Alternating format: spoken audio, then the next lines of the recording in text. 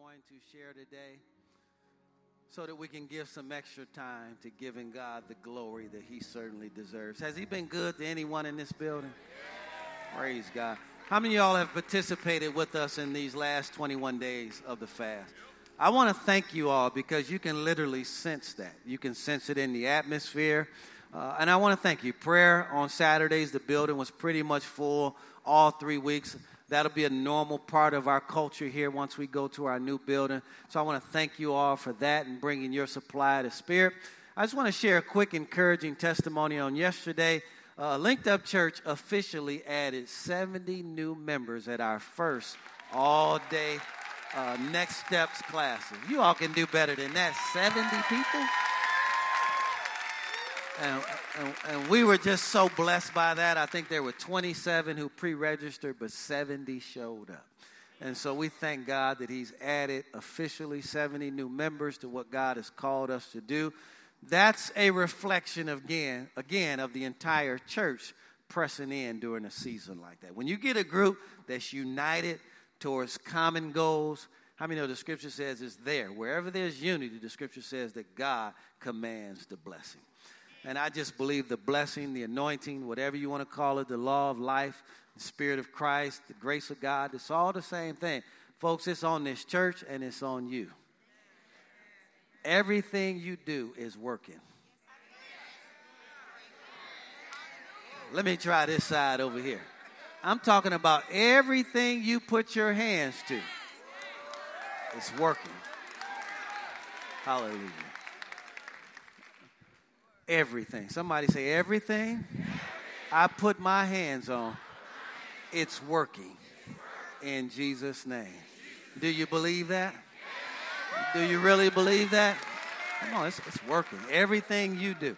And so I'm going to cut short what I would have shared because really it's by the grace of God that we've been able to accomplish what we've accomplished over these 21 days. I challenged myself more than I ever have during a 21-day fast. And so I know I couldn't have done it without his help. So I just want to take a little extra time. That song is so appropriate as we close out. And so I'm just going to go. We're talking about the strategy of the early church.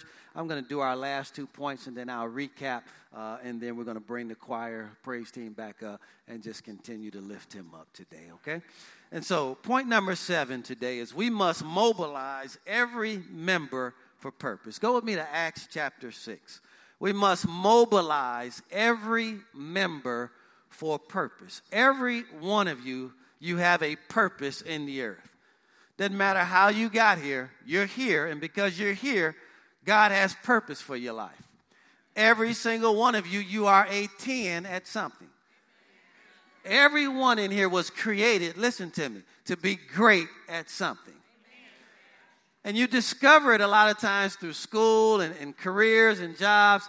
And God didn't give you the grace, talent, gifts, and anointings that he placed on your life just for the world to benefit from that. How many know the kingdom of God needs to benefit from that as well? So when we're talking about we must mobilize every member for purpose, we're also talking about really expanding our dream team because there's so many gifts, talents, graces that are in this building. And what we've got to do is discover what is in you so that it can flourish in the kingdom. You can use it here, and so many more people can be blessed as a result of it. So let's look at a story in Acts chapter 6 as we're looking at these 8 characteristics of the early church that we want to model. Let's look at this one, how they mobilized members for expansion. In verse 1, it says, now in those days, matter of fact, let me set it up. This particular text, we're going to read down to verse 7. It describes a problem that arose in the early church between the Greek speakers and the Aramaic speakers. One felt that the other was receiving special attention and needs were going unmet. And so they had to make a decision. The leadership had to make a decision so that the church could continue to grow. And so let's begin reading at verse 1. It says, now in those days, when the number of the disciples were multiplied or multiplying, there arose a complaint. Now I want to make everyone aware. How many of you know, anytime you have growth, complaints also rise? Anybody in here know what I'm talking about? Right? You get I liked it better when we were all I liked it better when there was, we should have stayed, and, all the stuff. It's too cold in the building. It's too warm in the building. It feels like a theater in there. It doesn't feel like a church anymore. He's up on a stage. I mean, people just start going and going. But just remember, folks, anytime that you grow, it will increase complaints. The only thing that complaints make us aware of is that we need more help. All right, and so let's show you what they did here, because we want to model this same thing. It says, so there arose a complaint against the Hebrews by the Hellenists because their widows were neglected in the daily distribution. Then the 12 summoned the multitude of the disciples and said, it is not desirable that we should leave the word of God and serve tables, because the primary responsibility of leadership is to pray and spend time in the Word of God, right? So they need people to help them do the work that God's called them to do. The leader is only as good as the people who come to help them. He can be anointed, he can have great information, he can have all of that, but if the people don't buy in, he will not progress far. And so it goes on to say, then they summoned the multitude of the disciples and said, it's not desirable that we should leave the word of God, serve tables. Therefore, brethren, seek ye out among you 7 men of a good reputation who are honest. I mean, when we serve, we should be honest in our service. So he says, don't just choose 7 anyone. Just don't choose anybody. But no, choose 7 people who have character. Because character is important to God. When you're talking about standing up and representing him before the people, there are a lot of people who know you that we don't know. So your reputation needs to be good where you work, where you live, where you work out. It's important because there'll be people who come in who really know us. So he says, choose men that have a good reputation, full of the Holy Ghost and wisdom, that we may appoint over this business. But we ourselves, the leadership, will continually pray, give ourselves to prayer and the ministry of the word. And the whole saying pleased the multitude. And so they chose Stephen, a man full of faith and of the Holy Spirit, and Philip of Prochorus, Nicanor, Timon, Parmenas, Nicholas, a proselyte from Antioch, whom they set before the apostles, and when they had prayed, they laid hands on them. Notice what happened when more people helped. Then the word of God spread, and the number of disciples multiplied greatly in Jerusalem, and a great many of the priests were obedient to the faith. And so that one stuck out to me. A great number of priests were obedient to the faith. So notice multiplication happened as more people got involved. I don't believe God called you to just come to church and sit down. I don't believe he saved you to be a spectator. I believed he saved you to be a participator. So God spoke something to me here. The number of priests, when I looked at Adam Clark's commentary on this, these were the Jewish priests who had rejected Jesus, the same ones. So can you imagine the ones who called him a blasphemer now are saying, I believe in the death, burial, and resurrection of him. And so they converted them and they reversed what they originally believed because they could see people were getting involved, they were getting saved, they were starting to help, there was growth and expansion happening, that everyone in the community said, that must be God. So now, what does that mean to us? This is lofty what I'm getting ready to share, but I believe it. Now that I know one city that God is getting ready to plant us initially, I don't ever believe it was God's will to have a church on every corner. I mean, that just doesn't look good. And then most of those are struggling churches. And I just believe what's going to happen is God's going to raise us up that they'll identify, you know what, let's just shut this down and go join what God's doing over there. I don't know how we got all of these denominations anyway out of one book. I just believe that with all of my heart, that a lot of the priests where God will plant us are going to come and be a part of what God is doing.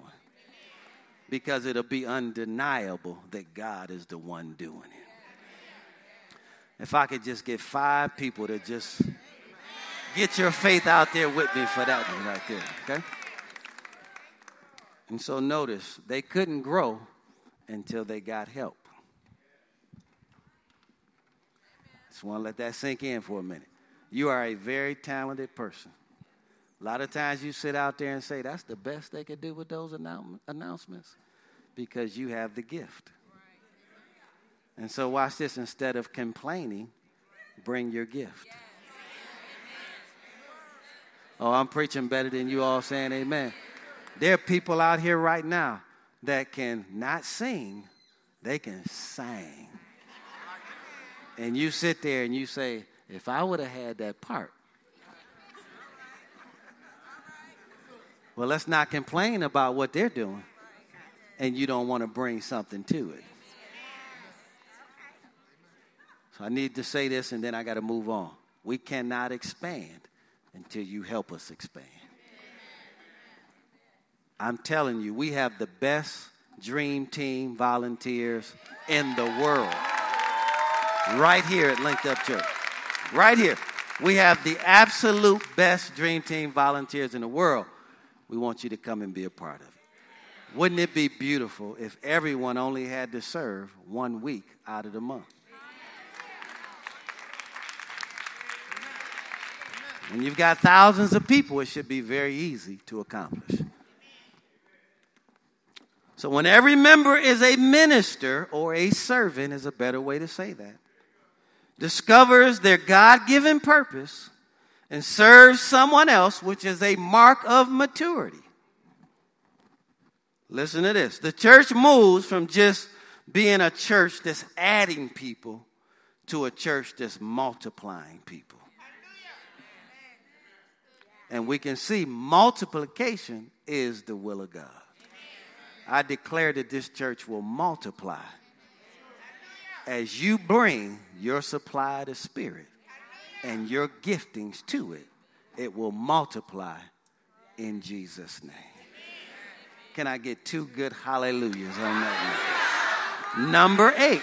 Thank you. Number 8. We must continue with God's mission. Since God is the same yesterday, today, and forevermore, what he spoke to them, he's also speaking to us in principle. And if you recall in Acts chapter 1, see, a pastor really doesn't need a vision. A pastor needs to do the vision of God.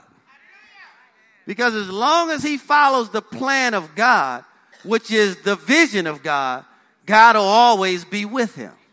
And if you recall what he said to him in Acts chapter 1, verse 8, he said, go ye into all the world, right? Preach the gospel in Matthew chapter 28. Then he told them where to start in Acts chapter 1. He said, the anointing of the power of dunamis would come on you, right? You'll be witnesses unto me where? In Jerusalem. Start there. Then in Judea. Then in where? Samaria, right? So they've got to continue with the mission if they want God to stay with them. We've got to continue if we want God to stay with us. Let's read. Acts chapter 8. Let's begin reading at verse 1. Let me show you what happened when the mission stopped. Acts chapter 8, verse 1. So now, Saul was consenting to his death. His death is referring to Stephen, who was the first martyr over in the 7th chapter because of all the miracles and preaching the name of Jesus. Saul excited a group, who was later Paul, excited a group of people, and they stoned him to death. He became the first living martyr of the early church. And it says, at that time, a great persecution, let's read this slowly, arose against the church, which was at where? Jerusalem. All right, so we just read in the 6th chapter how they had multiplied greatly. So just like anything else, how many know once you become successful, it's easy to rest on your laurels and sit back and take your ease and say, look at what God has done in Jerusalem. We've won over half the city. Look at all of the priests have now joined us. We are big time. But that's never the will of God, folks. His will of God is to always take that now and duplicate that somewhere else. So notice, as a result of them not going, which I'm getting ready to prove to you, persecution arose. Now, a lot of people say, did God put that persecution on them? No. Their disobedience, the fact that they didn't do what he said. They stayed. The persecution was already there. The people were already hostile. They just couldn't touch them because as long as they were in the will of God and obedient, there was nothing that could stop them. But once they didn't move, once they grew too large and didn't move, notice what happened. Persecution came. Now watch this. Rose against the church at Jerusalem, and they were all scattered. It's interesting here. Notice where they were scattered. They were scattered throughout the regions of Judea and where? And Samaria, except the apostles. Because the apostles' job was to stay at home, spend time in prayer and the Word of God, and develop and train and raise up people and start Bible schools and develop people. We've got to do all of these things, which means, folks, as we grow, the day will come when you're going to lose your favorite ministers. I love minister such and such. Why? Because we've got to expand. They're going to be helps people that'll need to go help them. We don't need, I just feel like they split the church up. That's being selfish.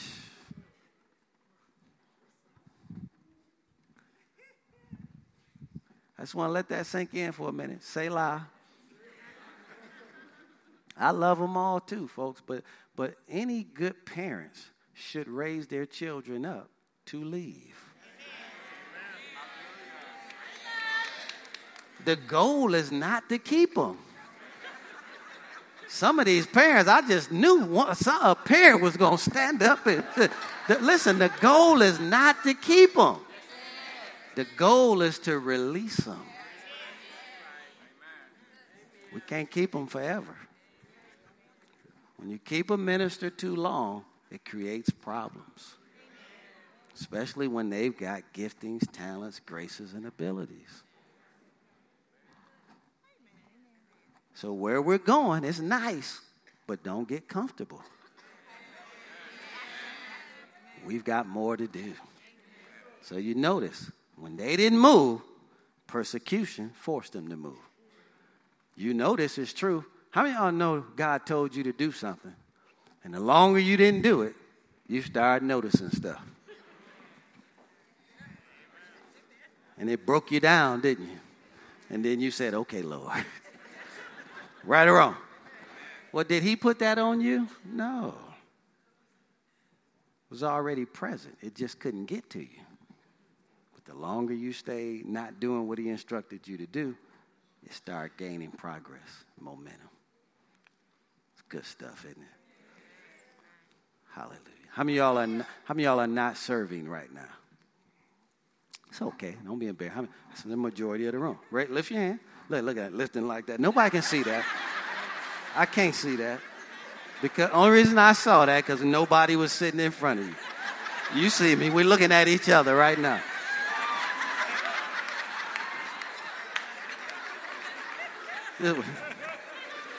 Only reason I saw that because nobody put their hand up in there. All right? I declare that every one of you will be serving by the end of February. In Jesus' name. Come on, bring your supply.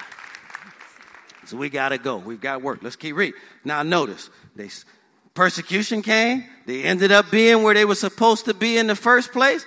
And then watch this. It goes on to say, and devout men carried Stephen to his burial, great lamentation over him. As for Saul, he made havoc of the church, entering every house, dragging off men and women. Saul, prior to his conversion to Paul, committing them to prison.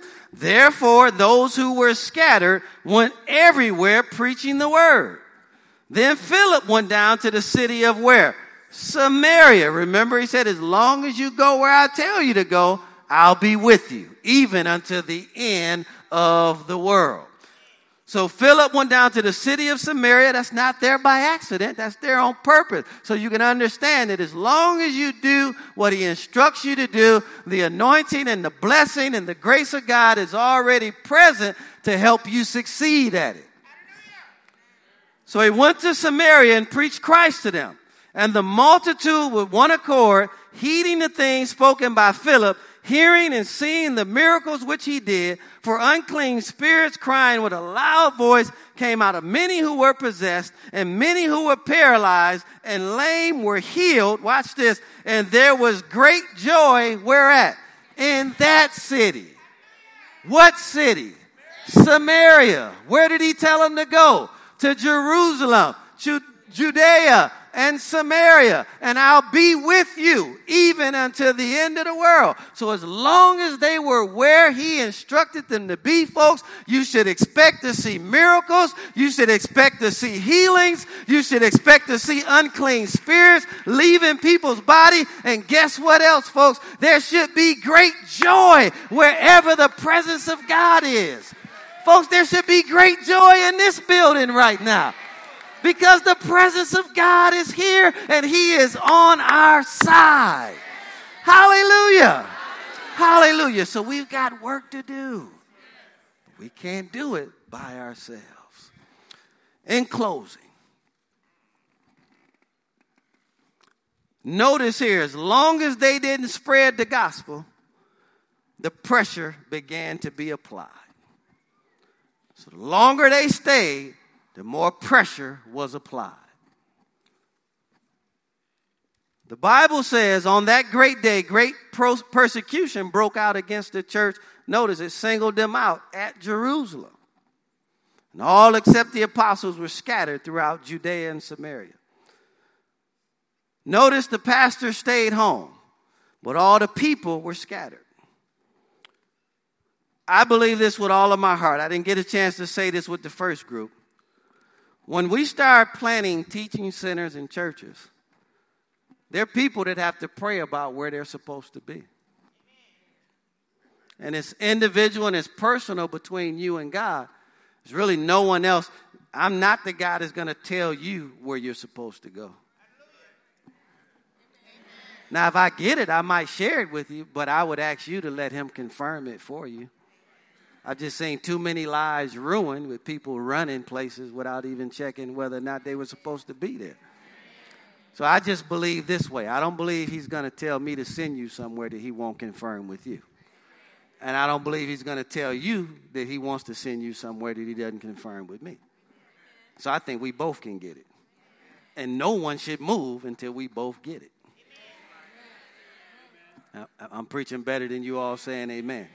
All right, and so a lot of times, folks, what we've mastered is coming to church. And we get all dressed up for that. I mean, you all look good today. Look around this room. Look around. I mean, look good today. Anybody in here single? Lift your hand if you're single. Now everybody look around at each other whose hand is up in the air. Some good-looking people in this room. Now you do with that however the Lord leads you, but it's some good-looking people in this room. All right? And so, believe it or not, folks, we enjoy coming to church. But I want you to notice, Jesus never said, I came that you might have meetings. He said, I came that you might have life. Well, where is life taking place? Out there, in the marketplace, families, on our jobs, in our communities. He said, I came that you might have life.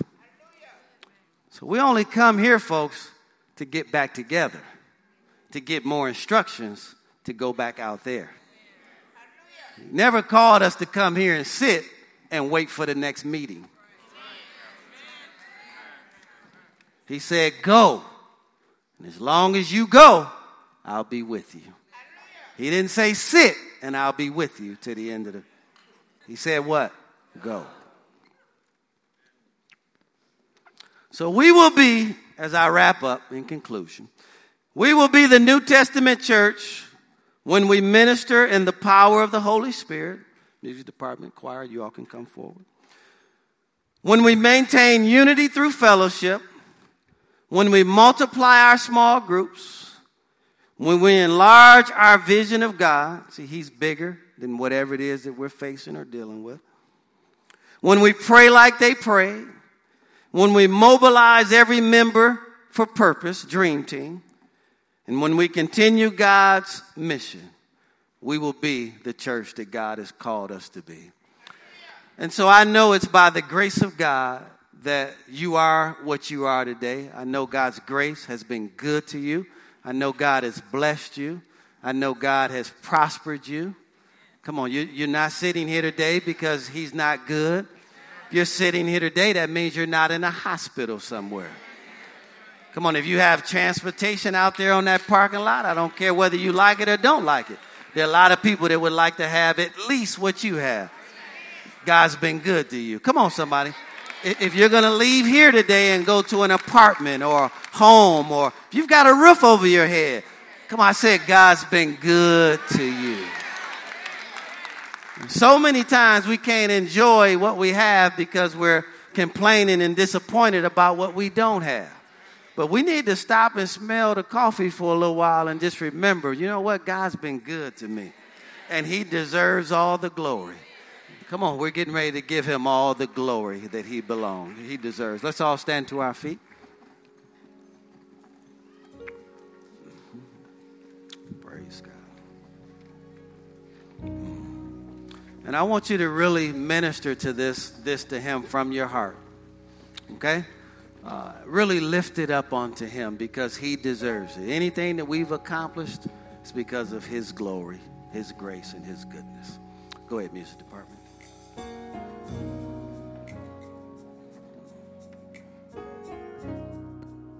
Can we just lift our hands to him again? Just tell him out of your mouth, just say, Father, you deserve it.